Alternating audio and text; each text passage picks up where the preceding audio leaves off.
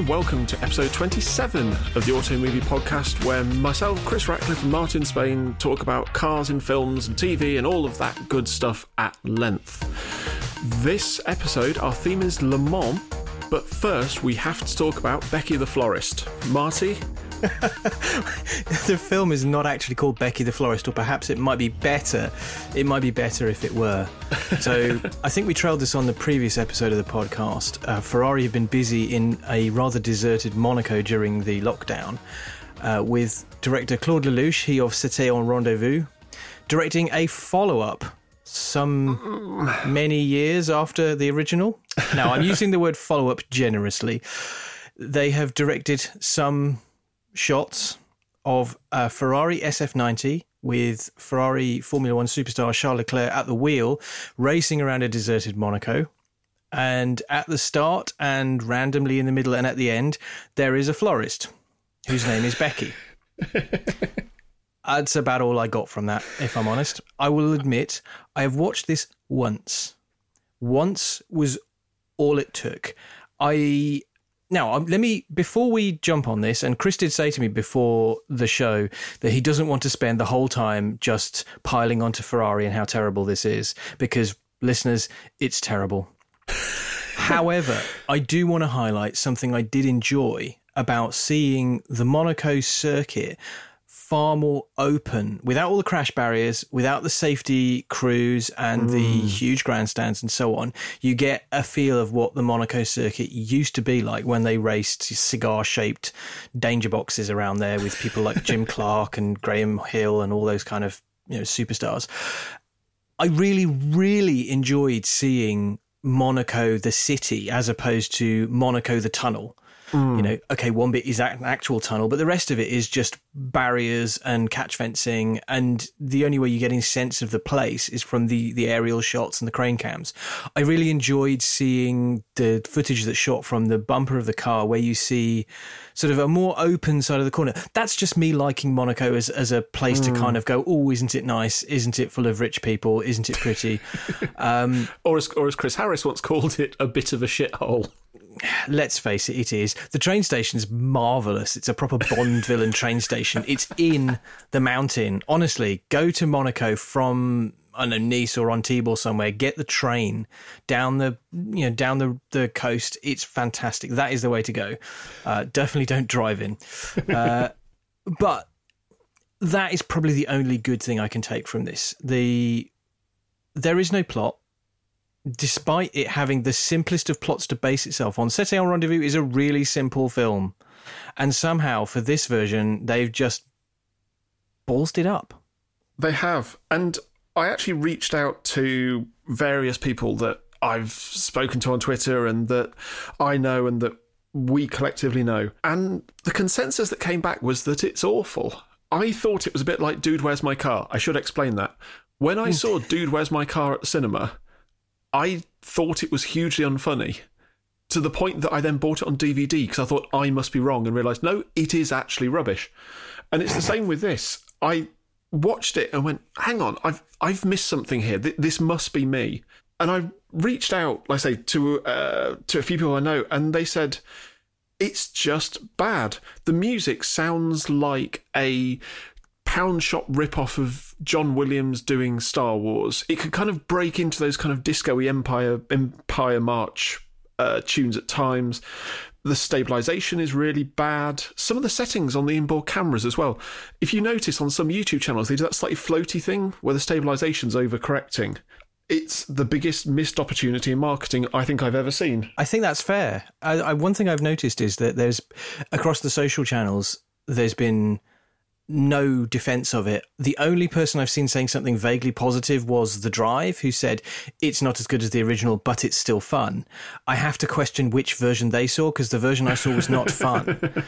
But yeah, it's like you say, it's a missed opportunity. Adam Cooper, Formula One journalist, said, wasted opportunity. I think everybody has said this was a great idea, and you have Charles Leclerc, a very photogenic, up-and-coming Formula One superstar, racing for Ferrari, probably the most exciting Ferrari driver for a generation, and this is what you do with him?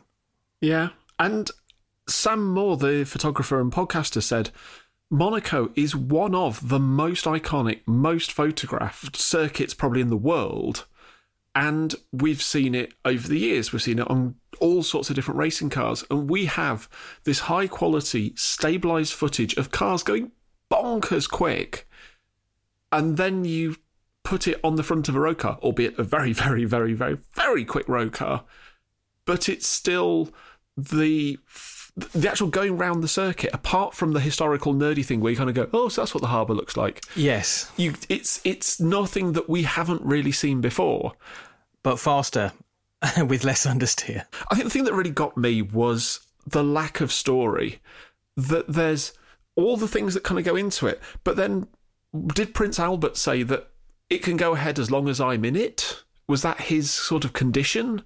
You know, he pull up outside the casino, the famous Monte Carlo casino. There's all these people clapping very nicely, and he's there, and they're all very sort of, doffing cap, and it's like, are we in North Korea all of a sudden? It had that feeling for me of just, well, yeah, exactly. They were all lined up clapping like someone had told them, clap or we'll shoot you.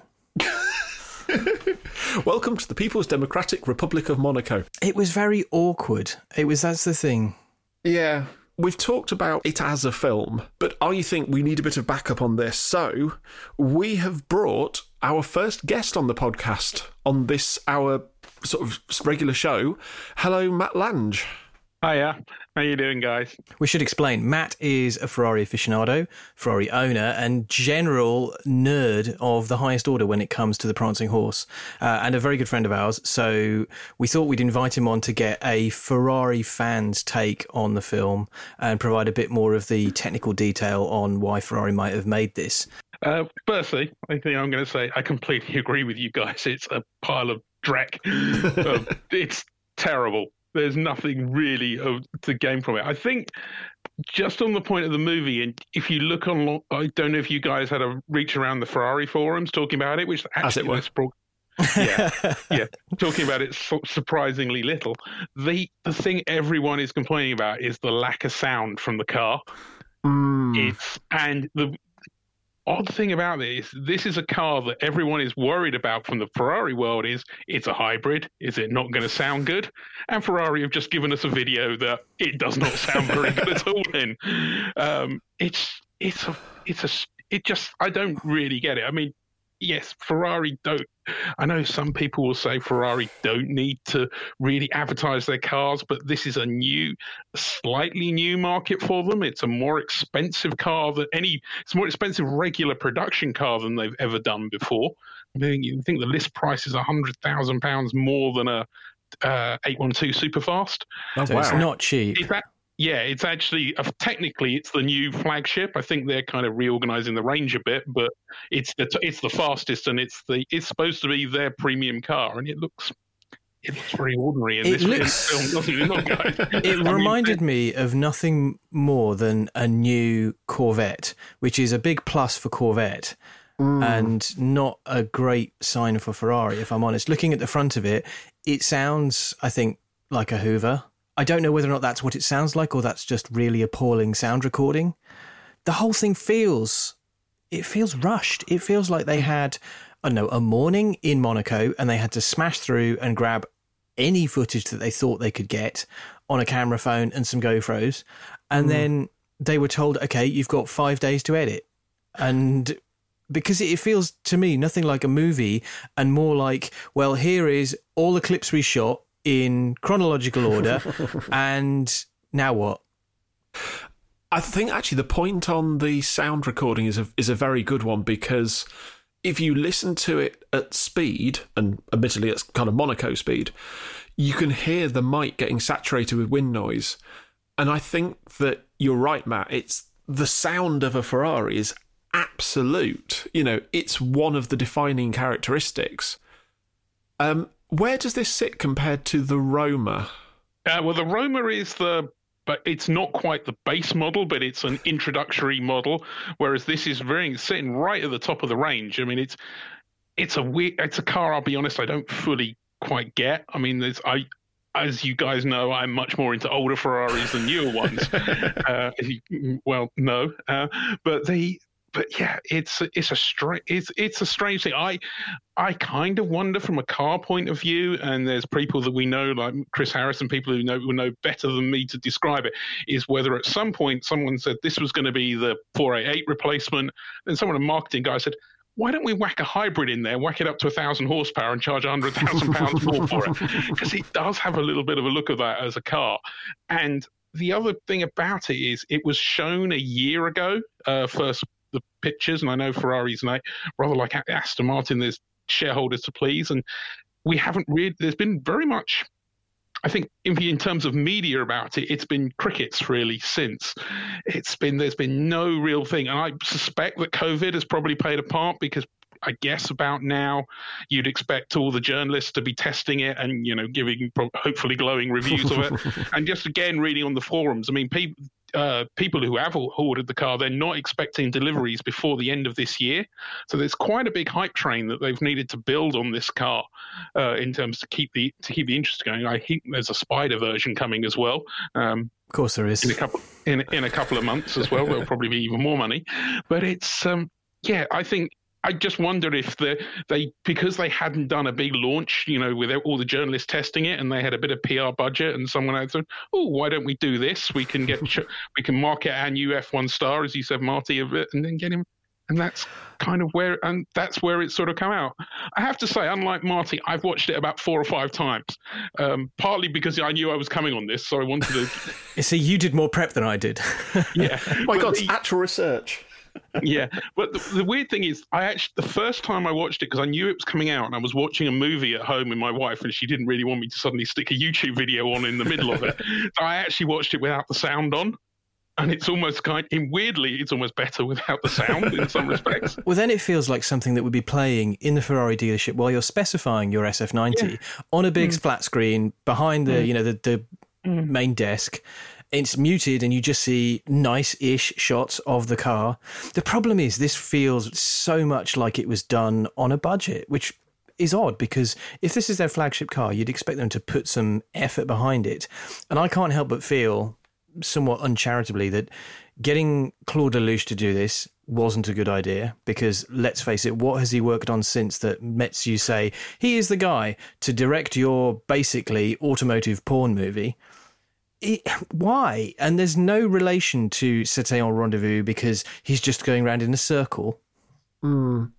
So just on that, I was thinking the same thing about Claude Lelouch's back catalogue. And actually, if you look on IMDb, he has done a lot of French cinema. He's not some one-hit wonder who's just sort of cashing in on a thing that he did 30 years ago and hasn't really done much since. I wonder if they got the right crew. I wonder if crew movement was limited. So would they have got a better crew if we weren't in a lockdown situation? I think Claude Lelouch has certainly sold his name and the C'était en Rendezvous name for 30 pieces of silver on this. I don't think it's done him any favours, but I'm perhaps uncharitably going to suggest he got a fair pay day out of it. But I do think that there seems to be a problem, and again, without naming any names, the people that I've spoken to about this say that Ferrari is not an easy client to work with. You surprise me. Why does that not? Yeah, I can imagine that they are. Yes. The Fernando Alonso design agency gave up on them quite some time ago. I wonder if it is lost in either a bad vision, a bad sort of production, a bad concept going in, or whether it was cliented to death at the far side and it just got too cut, no, more of the car, less of that. And there's an editor somewhere going, this makes no sense. Okay, well, if that's what you want, just, It's quite possible. We've all worked on projects that have started with the best intentions and ended up looking like someone took a picture of the thing you wanted and then ran it through a paper shredder and stuck it together again with sticking tape. Yeah. I mean, Matt, what have Ferrari done before? Because I was trying to think. of other great Ferrari promos, and I think they've always relied on a lot of kind of word of mouth, really, haven't they? Well, they always do. Every car seems to get what they call the official video, but particularly if you look over the last 10 years, most of them are kind of the same. If you go back to the California, not the T, but right back, so going back to 2009, they actually had Michael Mann of Last of the Mohicans and Miami Vice and fame direct that one. And it's actually a very nice, pretty video film, and it runs, I think it's about 3 or 4 minutes. It has very little plot, but it has two Californias driving very nicely along, I guess, the PCH or somewhere up there. It's beautifully shot and nicely cut. If you look at most of the ones since, they've had some directors said, look at that, we'll change the location a bit and we'll put the same car in. But then most of them, they've got nice, like, Pappy V12 noises or wailing V8s, and they don't actually need a lot more. They've done, if you go right back, and I have to say, you'll only ever find a copy on YouTube in 480p, which shows how old it is that the 599 promo video, I think, is their best one. I think they actually had a point to it. They were trying to say our luxury GT is now faster than an F40. And they basically take some place in California or Nevada, and well, it's not a real race, but they basically the two cars are having a race down this, very beautiful road, whatever. Lots of, Italian, where there's a guy in his sort of semi-race gear and the other guy in his Armani suit in the 599, and obviously it wins just. But that is actually quite an enjoyable. It's about 3 minutes long. It's quite an enjoyable, exciting film. It's interesting that they brought Michael Mann in, because I think I'm right in saying that Michael Mann directed the fake movie called Lucky Star for Mercedes-Benz with Benicio del Toro. I remember seeing it in the cinema in front of a movie where it's basically like a trailer for a film, and he's in a Mercedes, I want to say an SL of some kind, and he sat at a set of traffic lights, and there's like narration over the top saying this man is, everything he does, every tip is right, the dice always fall in his favour, and all the lights go green just for him, and all the way down there, and it plays like the coolest movie trailer, and everyone's thinking, I really want to see that, and it turns out it's a commercial for Mercedes-Benz, but it's a really effective commercial, and I can see why getting a Hollywood director with a sense of style and a sense of story gets you a good promo. And I fail to see why bringing on what I assume is an art house French director is going to get you anything other than an art house French movie, which you could probably charitably say that this is that. But it feels like a massive misstep. It feels like this fell out of someone's backside. And I think Matt said something along the lines of, this is the worst car promotion video since Aston Martin's Keen Harpist video from when was that? That was like 2011. I meant when the Rapide came out, whatever year that was. I meant to go back and watch that just to remind myself of the horror, because a whole group of us that were on Twitter at the time spent days, weeks, years even continually referring to that and taking the mickey, and I feel like we gave Aston a bit of a kicking, and I think Le Grand Rendezvous is going to be given a similar kicking for years to come, because it's just bollocks. Who was it who did the Impossible Dream? And then I realised it was Honda. There was the advert that either Ferrari or Shell did, where it was famous historical, I think, F1 cars in famous places around the world. So there was a 250F going around the Colosseum, and that's a Maserati. This is why we have you on.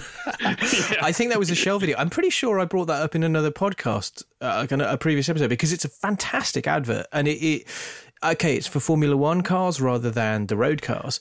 Imagine if Ferrari could do that for the road cars, and that would have been way better. Imagine if they went back through all of their, is the SF90s a V8, right, with the hybrid bolted to it? So they could go through all their V8 cars, one by one, cut from one to the next to the next. You could have done all of those around Monaco. Okay, logistics during lockdown, very difficult. And that would have been a better ad. And an end on the SF90, and hey, here comes the future. It might sound a little bit like your washing machine going backwards, but it's still quite good. Please buy one. I've got it. No, this is what it should happen, right? Very 70s French opening titles, fade up from black.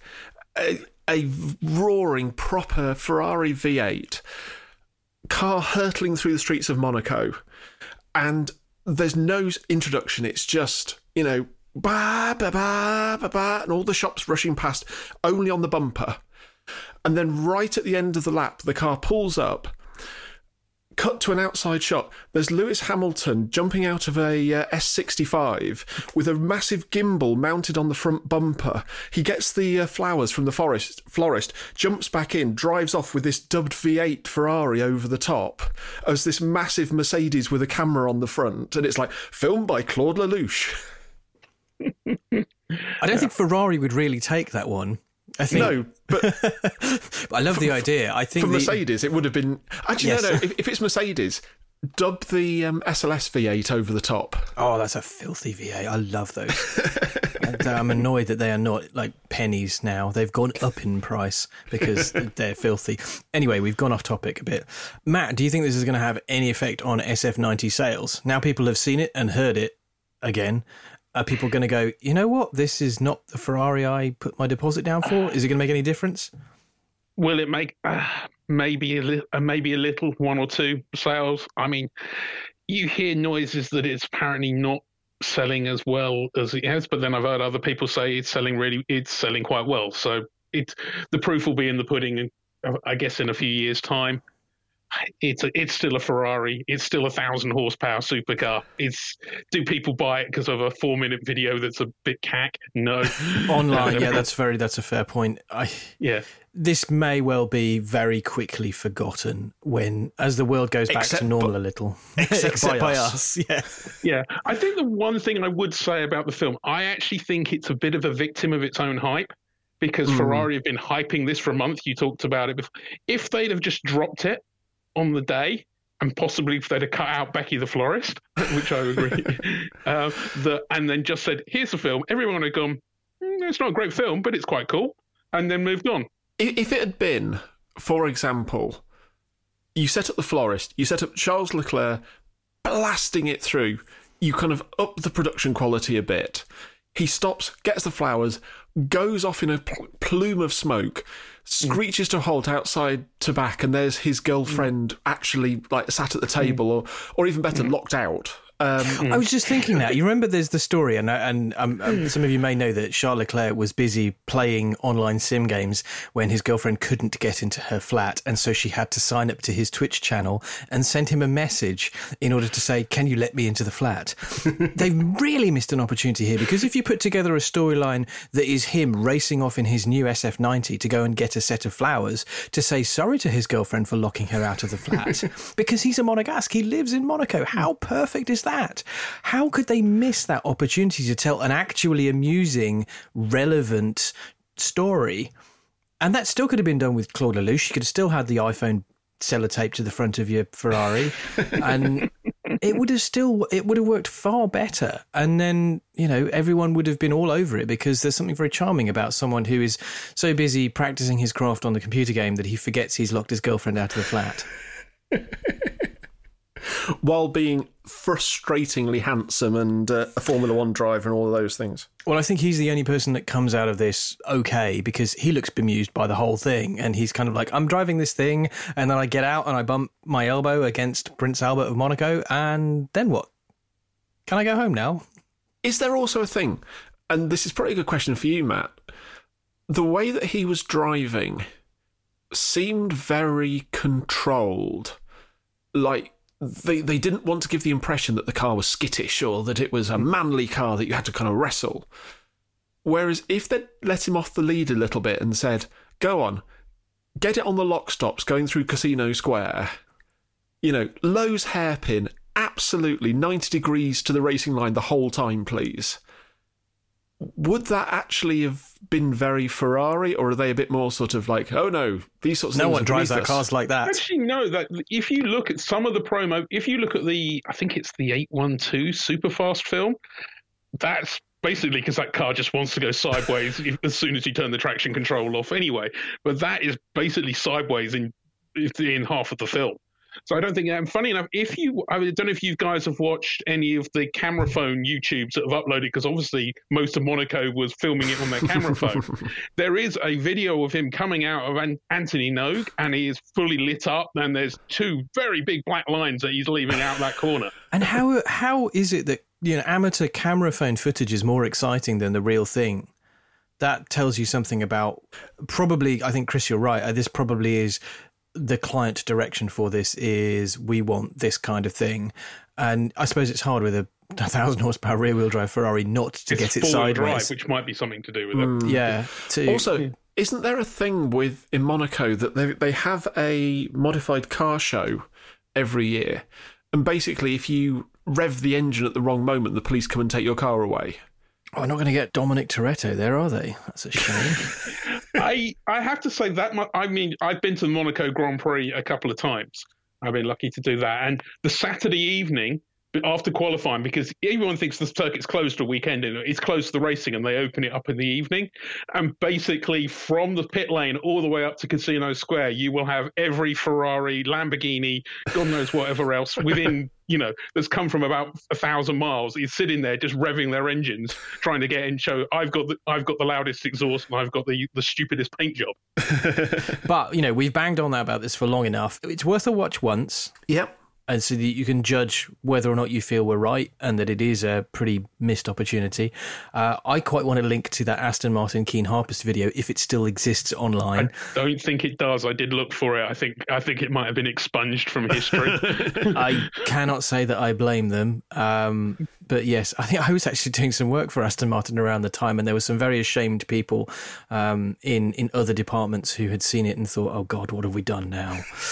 So in Ferrari, it could very well be the same. So let's leave it there. And thank you very much for coming on, Matt. We'll have to get you back for more Ferrari knowledge. I really do want to do an episode on the Ferrari film Racing to Immortality, which is a doc. What is it? 1950 to 1960.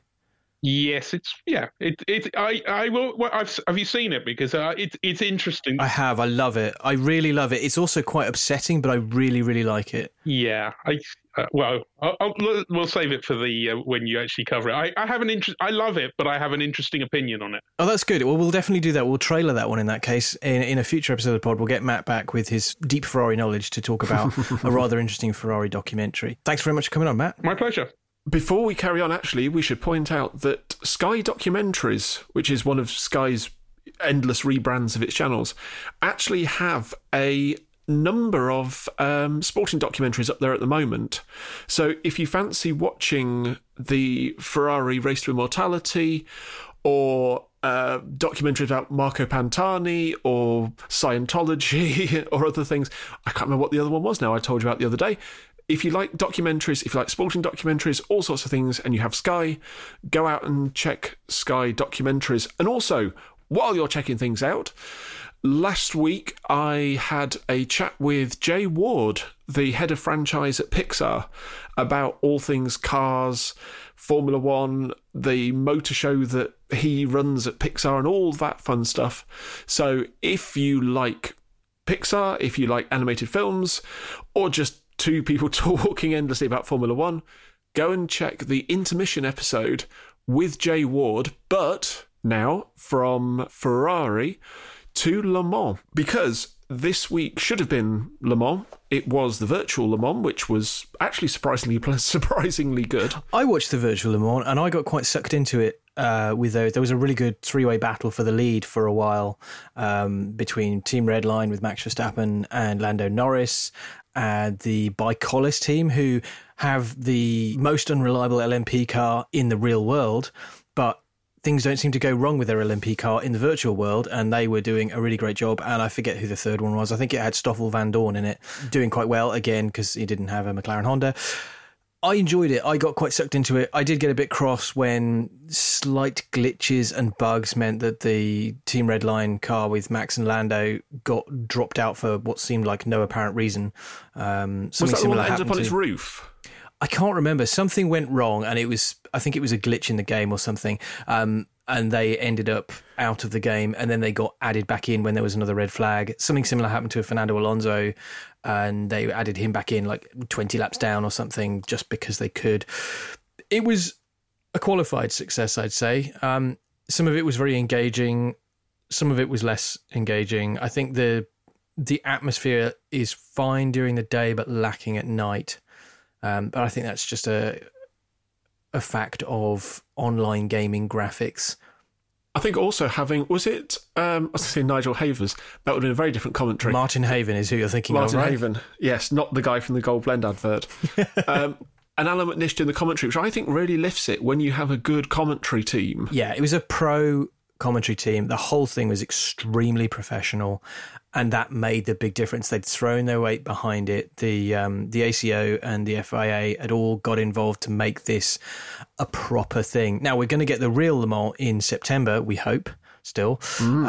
But for now, we're going to talk about 2 films about Le Mans. I'm going to talk about Truth in 24, but first, Chris is going to talk about another documentary called Journey to Le Mans. Yes, so this was the story of the 2014 series following the Jota endurance team in LMP2.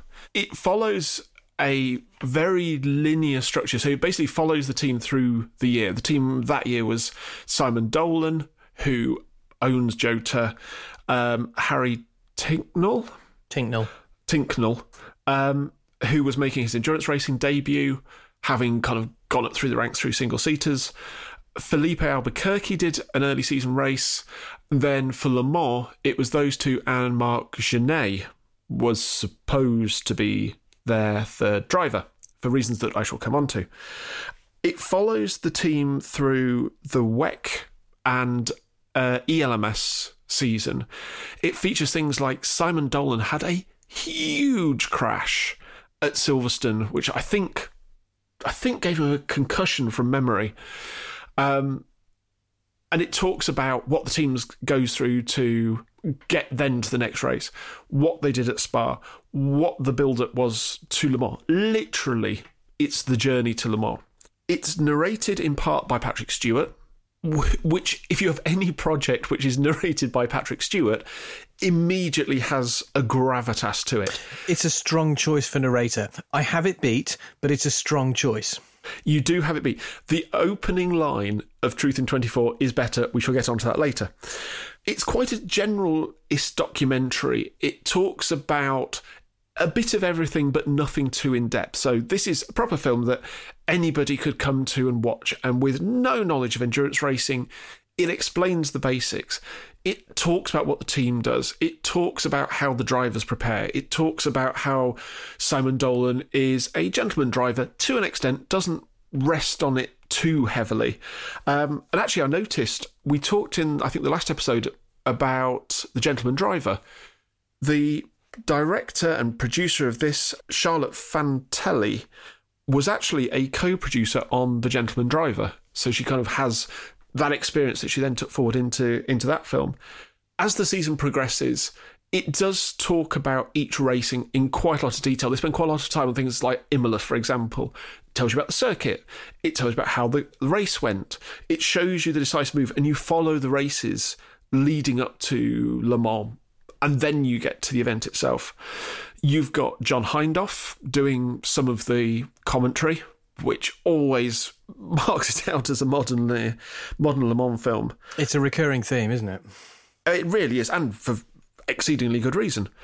It also has Tiff Needell doing some commentary, and when this film came out, I actually went to a screening at the local View Cinema, because they did a cinematic showing, followed up with a Q&A by John Hindhaugh and Simon Dolan and Charlotte Fantelli, where they sort of talked about it a bit more. Now, this was the first film that Charlotte had done, and she's director, producer, writer, and she talked in this Q&A about the money that she'd put into it.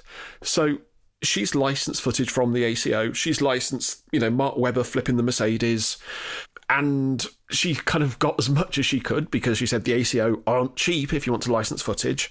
she got Patrick Stewart to come in and do the voice session. And then in the edit, she found that they actually needed more narration, but they couldn't get Patrick Stewart again. So Tiff Needell comes in and does some of the narration. John Hindhaugh has a mixture of real race commentary and that kind of slightly phony commentary. Yeah, he used to do that on like the 1 hour replays of WEC races that I always found it's the uncanny valley of Hindhaugh enthusiasm for something he already knows is coming. And you can tell if you watch a lot of endurance racing, which we both do, you can tell when someone's faking it versus reacting to a real event. And so, yeah, I can see what you mean by the kind of, it's the same thing you get in the fake commentary they lay on the top of the races in Rush, which I think is a current Formula One journalist or TV person kind of playing Basil exposition over the top. And it started to rain here at Fiji. They'll be in for wet tyres in a minute. Yes, exactly that. That's probably a verbatim quote. But yeah, so as it follows the team through the season, they've got their own footage. They've got footage from the ACO, they've got footage from the FIA, depending on what the series was. And like I say, it's a very good documentary. There are some bits of it that I think the inexperience of the people involved shows through. They don't really talk about the cars in too much detail. The film is no worse off for it. They do have some cutaway type footage that they've recorded. Apparently, looking at the credits, I think it was filmed at Blyton Park, which is about as far as you can get from Le Mans. So when they're cutting together the footage of Simon Dolan's big crash at Le Mans, at Silverstone, and it's basically as he comes out of maggots, he gets pushed onto the grass, comes across the track, smashes into the concrete barrier halfway down the Hangar Straight, and they're kind of cutting in this B-roll footage that they've staged, recorded at really slow speed, which is a bit weird.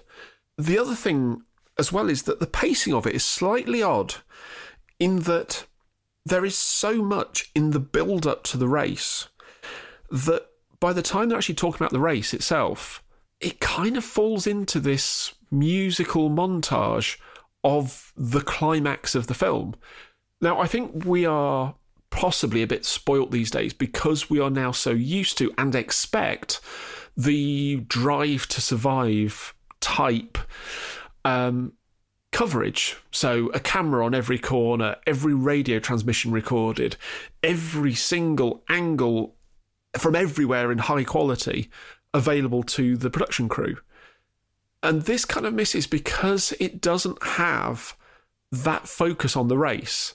It's almost like the whole film kind of goes, we've made it to Le Mans.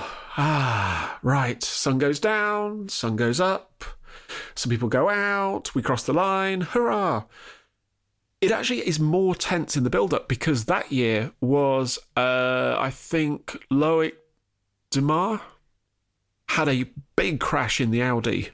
And Marc Genet, who was supposed to race for Jota, was the reserve driver for Audi, which is why he was racing in like Jota overalls with an Audi helmet and Audi gloves. Audi come over and say, we want our man back. And, he has to go off to Audi and they have to scramble around for a driver literally the day before the race. And so the team find in their big Rolodex of numbers Oliver Turvey, who flies in, I think, the morning of either qualifying or the race to jump straight in the car, having not driven it before in anger, and off they go.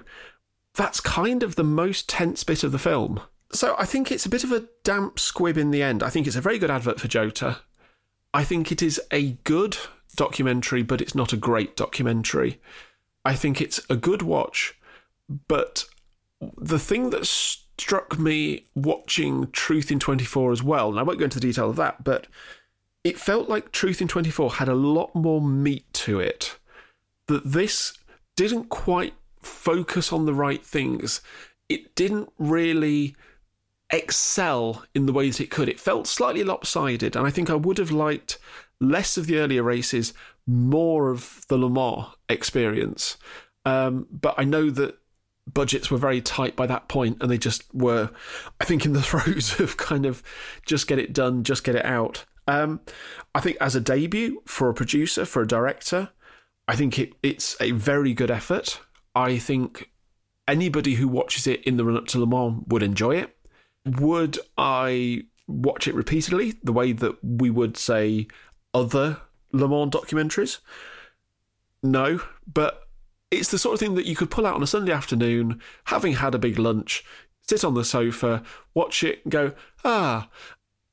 And actually, one thing that I do love is watching so many open-top cars. I really miss the open-top cars at Le Mans. Oh, that's interesting. I don't miss them at all. I think they're very, very odd. And that's something that I find strange in Truth in 24 is this is still the era of open-top LMP prototypes. It sounds like I'm damning it with faint praise, but Journey to Le Mans is a good documentary.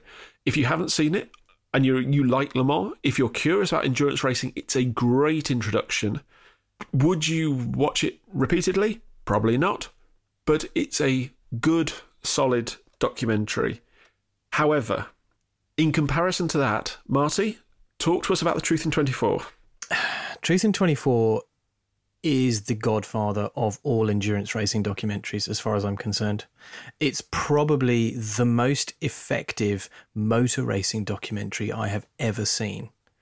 Yep. I found it on US iTunes not too long after it was released, and I thought it was like a 5-minute promo and couldn't believe that this was a feature-length movie. And it was kind of my gateway into understanding what Le Mans is all about, because I grew up with Formula One.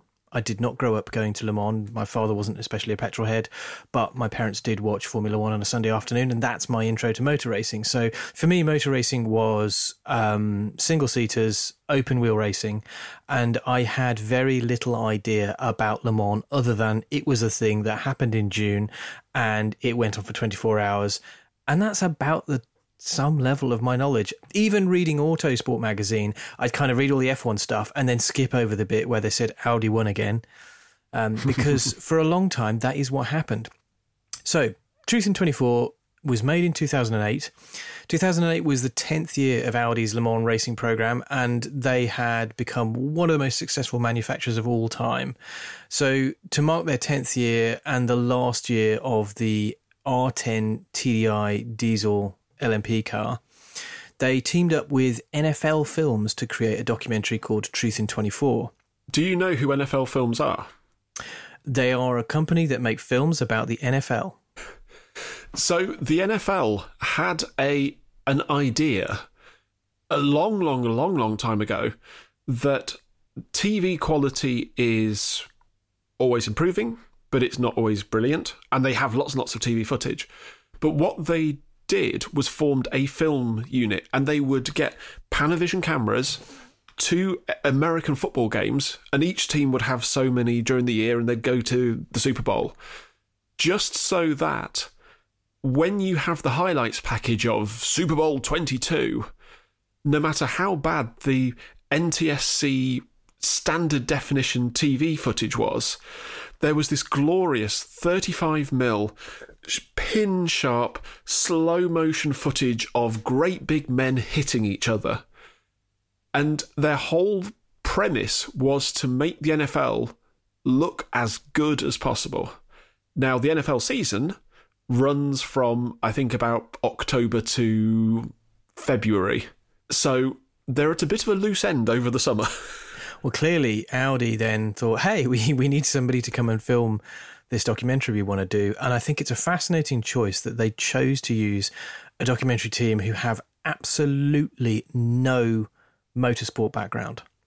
Because what it means then is that they are coming in as outsiders, and they look at it from the point of view of the average person on the street who isn't a motorsport nerd like us.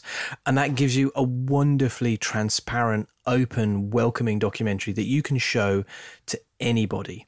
I keep meaning to show this to my dad to kind of explain why it is I can be so nerdy about motorsport. It's a wonderful, because it explains, it gives you the drama, it gives you the human side, it gives you the struggles, it gives you the competitive aspect. It's all wrapped up and it's beautifully told. And that, I think, is the work of a film crew rather than a documentary crew. And it's the work of people who have come in from the outside, have spent time observing both the Audi team and the race itself, and have gone, how can we tell a story that is going to be accessible to other people like ourselves? So when Audi debuted their R10 TDI, it was the first diesel racing car for Le Mans, I think. They basically found a corner of the rulebook that encouraged alternative fuels, and they made a 5.5 litre turbo V12 diesel. To, I think, some controversy with fans who like lots of noise and petrol, and the diesel had neither of those things. But they only did this for a single season before Peugeot, or Peugeot as they are referred to in the documentary by the American commentary team, decided to do their own diesel engine. And Audi have been running with an open top car, as Chris talked about earlier on, and Peugeot go with a far more modern looking closed top car. And in 2008, the Peugeot is much faster than the Audi. A second and a half a lap faster on normal circuits like Monza and Silverstone, and 3 seconds per lap faster than the Audis at Le Mans. I mean, it's properly quick. And I imagine a large portion of that is down to the increased efficiency of the aerodynamics of having a closed cockpit, because you haven't got that annoying sort of effectively brick wall in front of the car where the driver sits and the rear bulkhead is.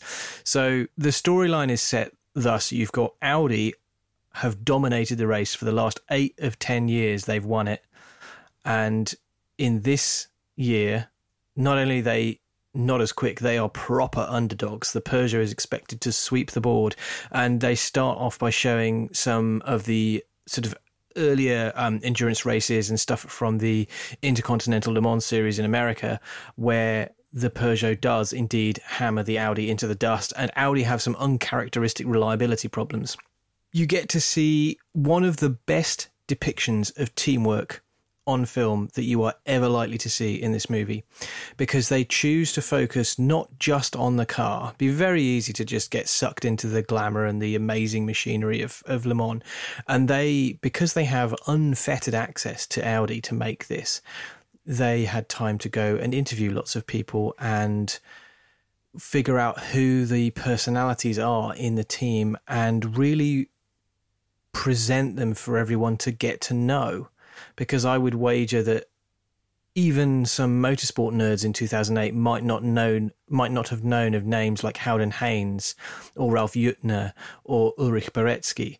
But these are people who are presented to you on the screen and are given time to tell their story and explain what they do. And then the film kind of drops little bits of them in and out as the story of the Le Mans race progresses.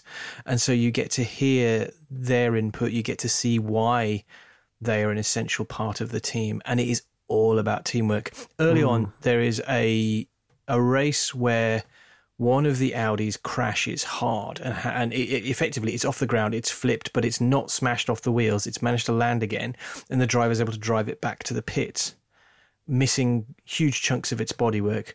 They get it into the pits, and in 15 minutes, they have a basically brand new car rolling back out again. And that is down to the teamwork. The movie opens with Audi's pit crew practicing pit stops over and over and over again. They've got an average of like 10.8 seconds to change the driver and the tyres, and it's just 10.3, 10.4, 10.5, 10.6, 10.5, 10.6, 10.9.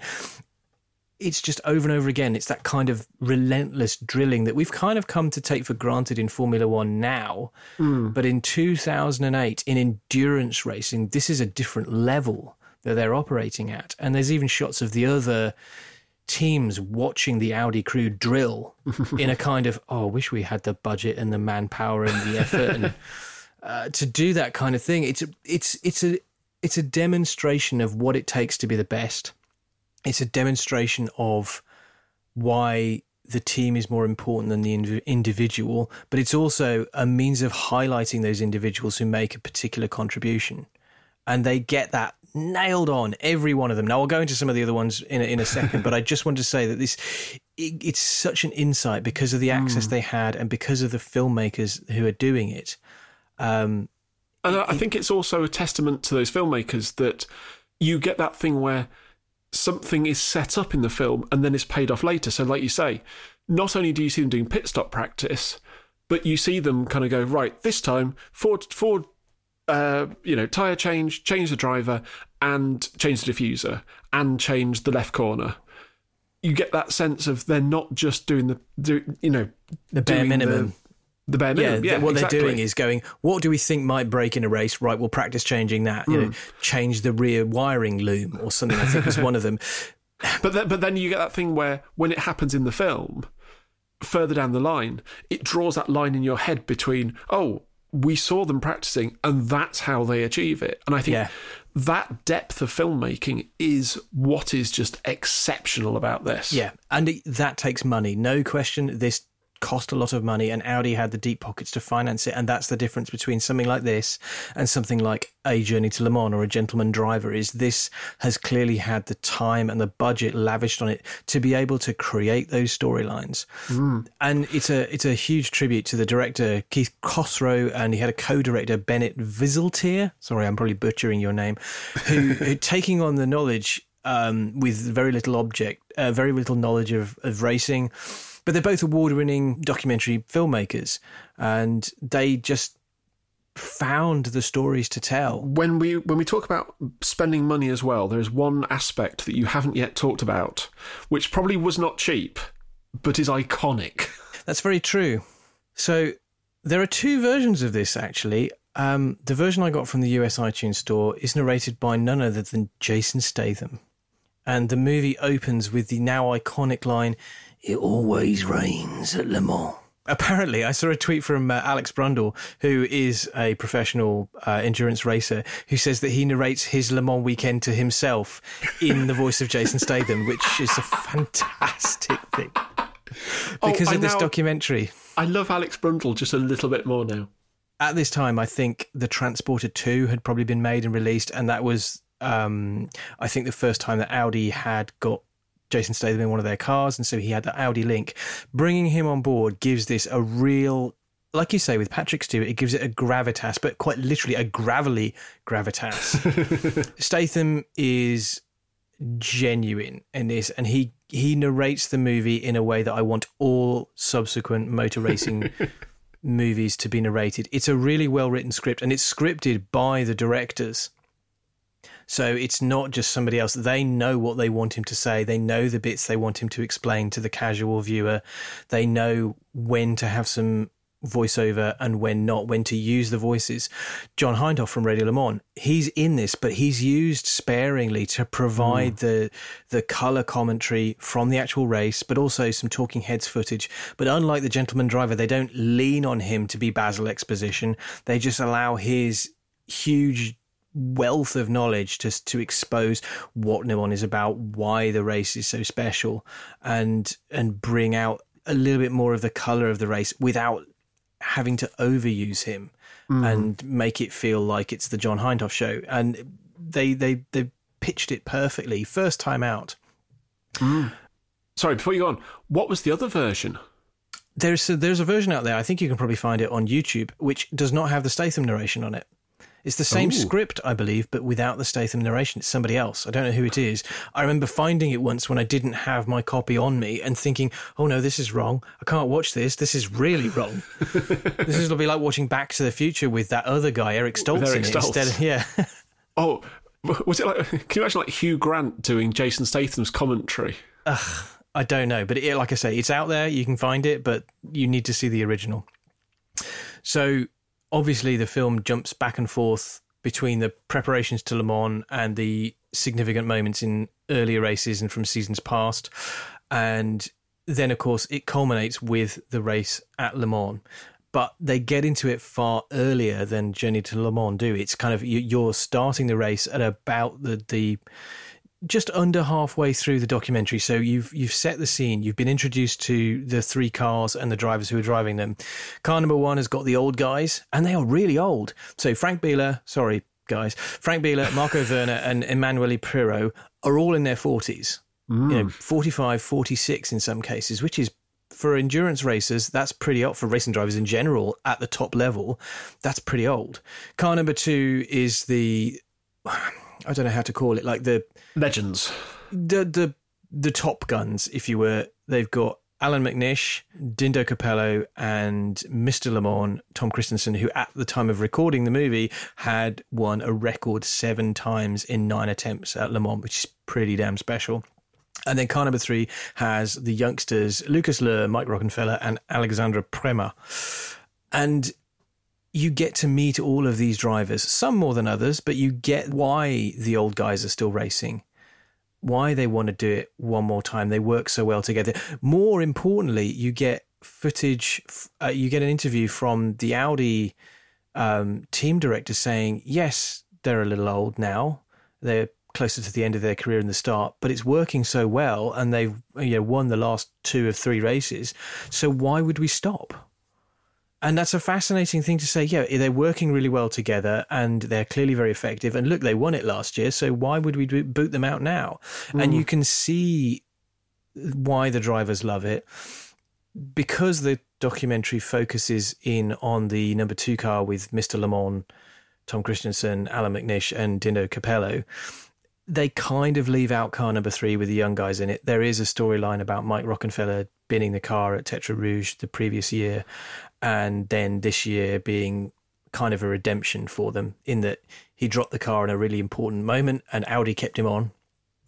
But as the documentary goes on, it focuses more and more on the number 2 car and the storyline of that car, which is the quickest of the 3, against these Peugeots. One of which is driven by your friend and mine, Jacques Villeneuve. Yes. So Jacques Villeneuve at this time had the chance to do the Triple Crown, which Fernando Alonso has recently been trying to do and failing. The only driver to have done it so far is Graham Hill. But at this point, Jacques Villeneuve was in the fastest car, the Peugeot HDI 908 FAP, which I can't stop giggling about. But yes, he had a chance to do the triple, the Indy 500, the Monaco Grand Prix / Formula One World Championship, and the Le Mans 24 Hours. And honestly, he doesn't cover himself in glory here. In his interview segments, he comes across as a little bit arrogant when he's talking to other far more experienced drivers like Alex Wurz and the like. He is, no, I don't do that. I don't pass into that corner, and I won't pass into that corner. Whereas the others are just like, bugger off, you baggy trousered git. Well, that might have been me saying that. I don't know. It's probably quite telling that he only shows up at this race. I don't believe he contested Le Mans before or since. But he's there, and the Peugeot is 3 seconds a lap faster. There's a fantastic piece of show, don't tell storyline, where, yes, they show the drivers talking about how the Peugeot is 3 seconds faster, and then they show it in brilliant fashion. They use a locked-off camera down the pit straight at Le Mans, and they show the gap between the leading Peugeots and the chasing Audi after 1 lap, after 2 laps, after 3 laps, after 4 laps, and it is just a locked-off shot that shows 3 Peugeots whizzing past, and then a pause, and then an Audi. And the next one is 3 Peugeots, and then an Audi. And then by lap 4, it's a 10-second gap, and that 10 seconds is painful, and they stick with it because it shows you just how much quicker those Peugeots are than the Audi team. And then the commentary obviously drops in and says they're going to have to find somewhere for it to pick up that time. And then they kind of dig into the difference that Audi can make. They're quadruple stinting all their drivers. They've got Alan McNish in there straight out going balls out in traffic. One of the other Audi drivers says, I saw some of the things he was doing in traffic and I thought, if I do that kind of thing, I'm going to drop it. There's a wonderful shot of him basically aiming for where he knows there will be a gap, but when you look at him aiming his car, it's full of a Ferrari. And somehow he slides into a gap coming out of the Porsche curves that wasn't there like 2 frames ago. And that's what they mean. You know, they're wringing the neck of that Audi to try and keep up with a much faster foe. And the crescendo of the movie builds as the weather comes in and it rains in the night. And all of a sudden the tables are turned. And Jacques Villeneuve at the helm of the Peugeot is suddenly being challenged by Mr. Le Mans in an Audi in the night, where the Audi has a clear advantage. And you get him hunting down for the lead. And it's, like I say, the race builds to a crescendo there. They were very fortunate. This could have been them filming a 1-2-3 processional domination race. But it turns out that they chose one of the very great modern Le Mans races. An underdog story is always a story we all love. And they just nail the execution of it. They cut to race engineer Howden Haynes, who isn't even introduced until halfway through the movie. You hear a little bit from him earlier on, talking to the drivers. You see him holding the stopwatch that's timing the pit stops, but you don't learn who he is until halfway through the film, where they explain what his role is. And he has so much of the film's heart in it, and he's describing when the drivers are complaining, the Peugeot's got a shitload more downforce at top speed, and you hear him go, yep, get used to it. He's so down to earth and he's so focused on the job in hand. He's not going to spend any time thinking about the opposition's advantages. He's busy figuring out how to maximize their strengths in order that they can win the race. And it's a fascinating insight into what it takes to be a top level race engineer, what your job has to be, how you talk to your drivers on the radio. My favourite moment, apart from the Statham introduction, is Howden Haynes' discussion with Tom Christensen in a part late on in the race where the weather forecast says it's going to rain and it's dry out on the circuit. And you have this wonderful radio exchange where Howden Haynes gets on and says, it's going to rain soon, be careful. Driver comes back, it's bone dry out here, what are you talking about? It's going to rain and I need you to be careful. I need you to pit for intermediates. But it's bone dry. Everywhere is bone dry except where you are. And then it cuts to the classic, Tom, it's pissing it down here. We should add, this guy is British and delivers it as only a Brit could. I could go on and on and on and on. And I don't want to just, because lots of you will have seen this documentary already, and I don't want to just read out the entire script to you, although I could. The joy of this is it tells an engaging story with interesting people that anyone can watch. You can watch this with your wife, your husband, your girlfriend, boyfriend, partner, whoever, especially if they're not into motor racing, because it gives them a window into why we like motor racing, why we find it so fascinating. And you can't get that from many other documentaries. I must admit, I don't think this has been bettered. I think only the current Drive to Survive TV series with Netflix have got close to delivering the same kind of access and therefore storylines. For motor racing, at least.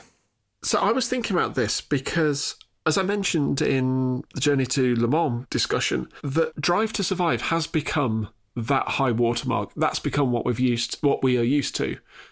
And it kind of marks a kind of a previous and a post kind of documentary style.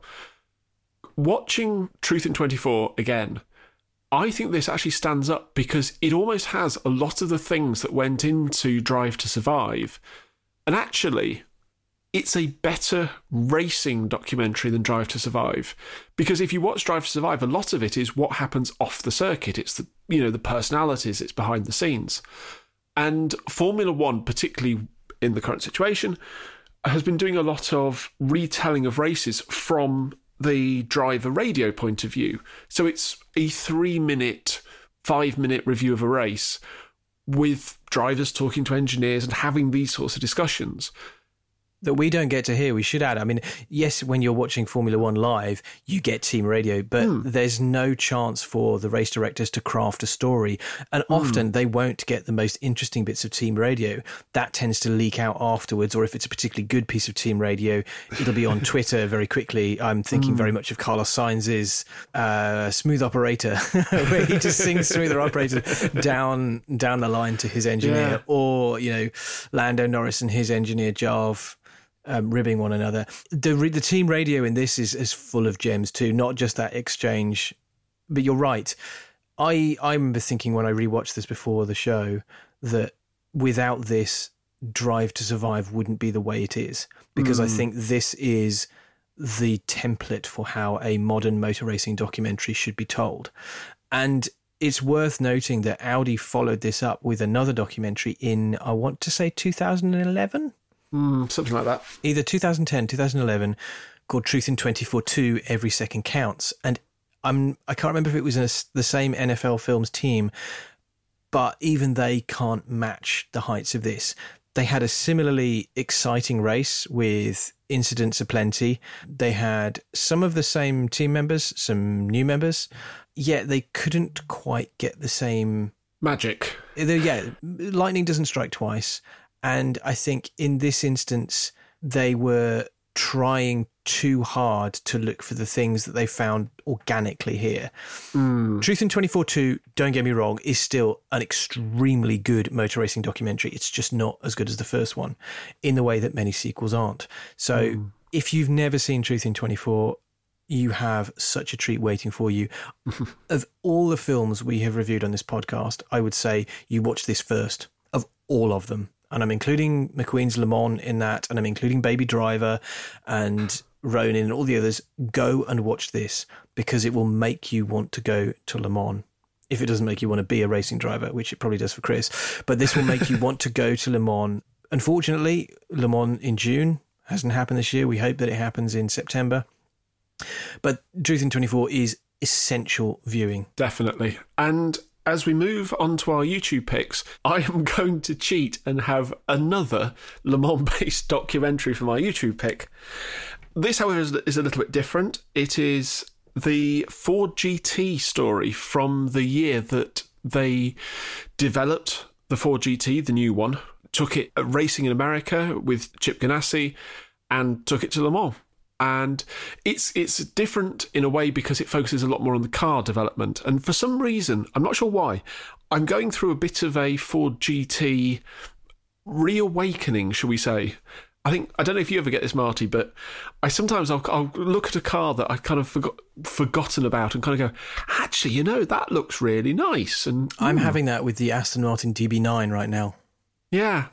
Well, I've been watching Jeremy Clarkson on Grand Tour driving one through New York, and just various Jay Leno driving his on YouTube and stuff like that. And I found this documentary, but it talks about how the car was actually developed. It wasn't a very big project. It was driven by, no pun intended, they had Multimatic on board. They've got the Ganassi Racing Organisation on board. It's quite honest about the problems that they have, about the failures, mechanical failures that they have. It's not that honest, though, is it, Chris? Let's be honest. Well, if we're being really honest, did they cut away to show the big pile of sandbags after Le Mans qualifying day? I knew you were going to say that. I do like the Ford GT, but Le Mans 2016, I'm not sure about that. If you like Ford, if you like the more techie side of things, if you like more about the gestation of the car and the road car and the race car and all these things together, because I think probably more than a lot of cars at the moment, it really does fall into that almost homologation special type category. Really recommend the Ford GT story. I really enjoyed this. I remember when it came out, and I'm pretty sure I watched it straight away. I really enjoyed the car development aspect of it, where you see what it takes to get a ground up supercar, effectively, or racing car, in this case, going from nothing to having a Le Mans winning car in very little time. That I found really fascinating. As a car, it's beautiful. It is. It is. And I've been very lucky to be up close and personal with one, and it's a work of art. It's astonishingly made, beautifully crafted, and quick as all hell. The only thing it lacks really is a truly great engine note. The racing cars I always found almost painful to listen to. For my YouTube channel, again, I'm going to cheat and actually not pick a channel, but pick a playlist. If you follow Australian V8 supercars, the great bits of tin iron with no rear diff in them, one of the teams did a kind of Drive to Survive type series called Inside Line, a season with Airbus Motorsport. And it's a really charming, enjoyable, accessible series. And I'm really, really glad that it has made it to the UK, because I think Supercars has always had a slightly odd following. It's always been that thing that got stuck on channels when there was kind of nothing else to watch, back in the great days of Motors TV before that vanished. But I think it comes with a lack of pretension, as well as these big, powerful, brutish, blunt cars. And it's a really nice series. Like I say, it's really accessible. I think you could watch it like any other box set. And it's something a little bit different. It's cars that I didn't really know, a lot of circuits I didn't really know, a lot of people that I didn't really know. And I really enjoyed it. It's kind of given me a bit of a view into a different series. So yeah, Inside Line V8 Supercars. That sounds really interesting. I quite want to watch that. I do like a bit of the V8 Supercars. And I know some of the drivers sort of... because they tend to crop up in other series now. Things like the Bathurst 12 Hours has a lot of V8 supercar drivers in there. And the recent sim racing and virtual racing has had a lot of V8 supercar drivers cropping up and doing very well indeed outside of their normal comfort zone. So I'm really interested to watch that. I have gone back for some more E39 M5 content. It's been a while since we've bigged up the best M5. So this actually came from Matt Lang. Again, thank you very much for sending us these great things. The E39 Bavarian Ranch Hand tracking car. This is a car that is rigged up to have a gimbal balanced camera on it and be a chase car for shooting car-to-car video and doing really, really impressive footage of sports cars going fast. If you want to do that, you need a powerful car. What seems to be the standard in Europe, at least now, is what's called a Russian arm, which is a whacking grey arm on an SUV like a Porsche Cayenne or something similar, controlled by a fleet of people sat inside said SUV.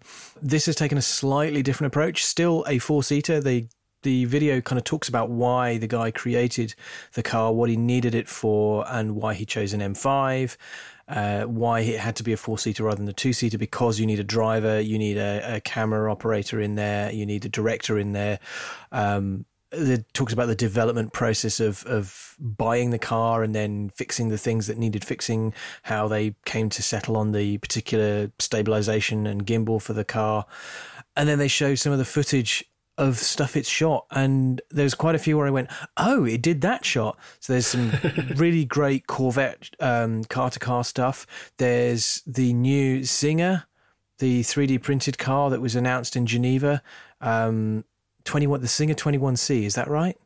Yes. All of the car-to-car for that was shot from the Bavarian Ranch Hand E39 M5, and they show the behind the scenes of making of shooting that car, including them going through in a single shot with no cuts the corkscrew at Laguna Seca with this and having a stable, usable, sharp shot, which goes to show the workmanship and the effort in putting together this chase car.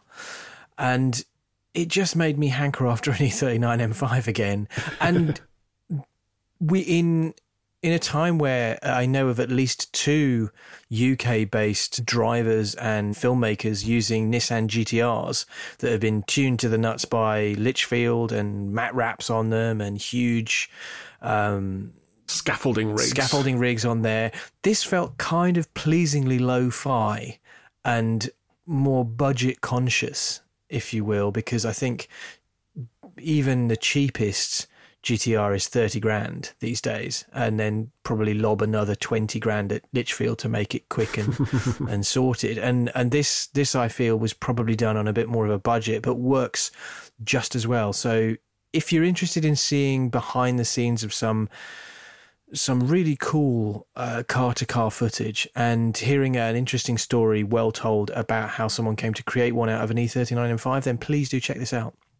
And for my channel, I'm going with an actual channel because I'm not a big cheat like Chris. I'm going with, this is a big channel, okay? Sky Sports F1, who have been cranking out some really great stuff in the absence of any actual Formula One. They've been putting together some really interesting stuff, including rerunning old classic races with commentary from drivers who took part.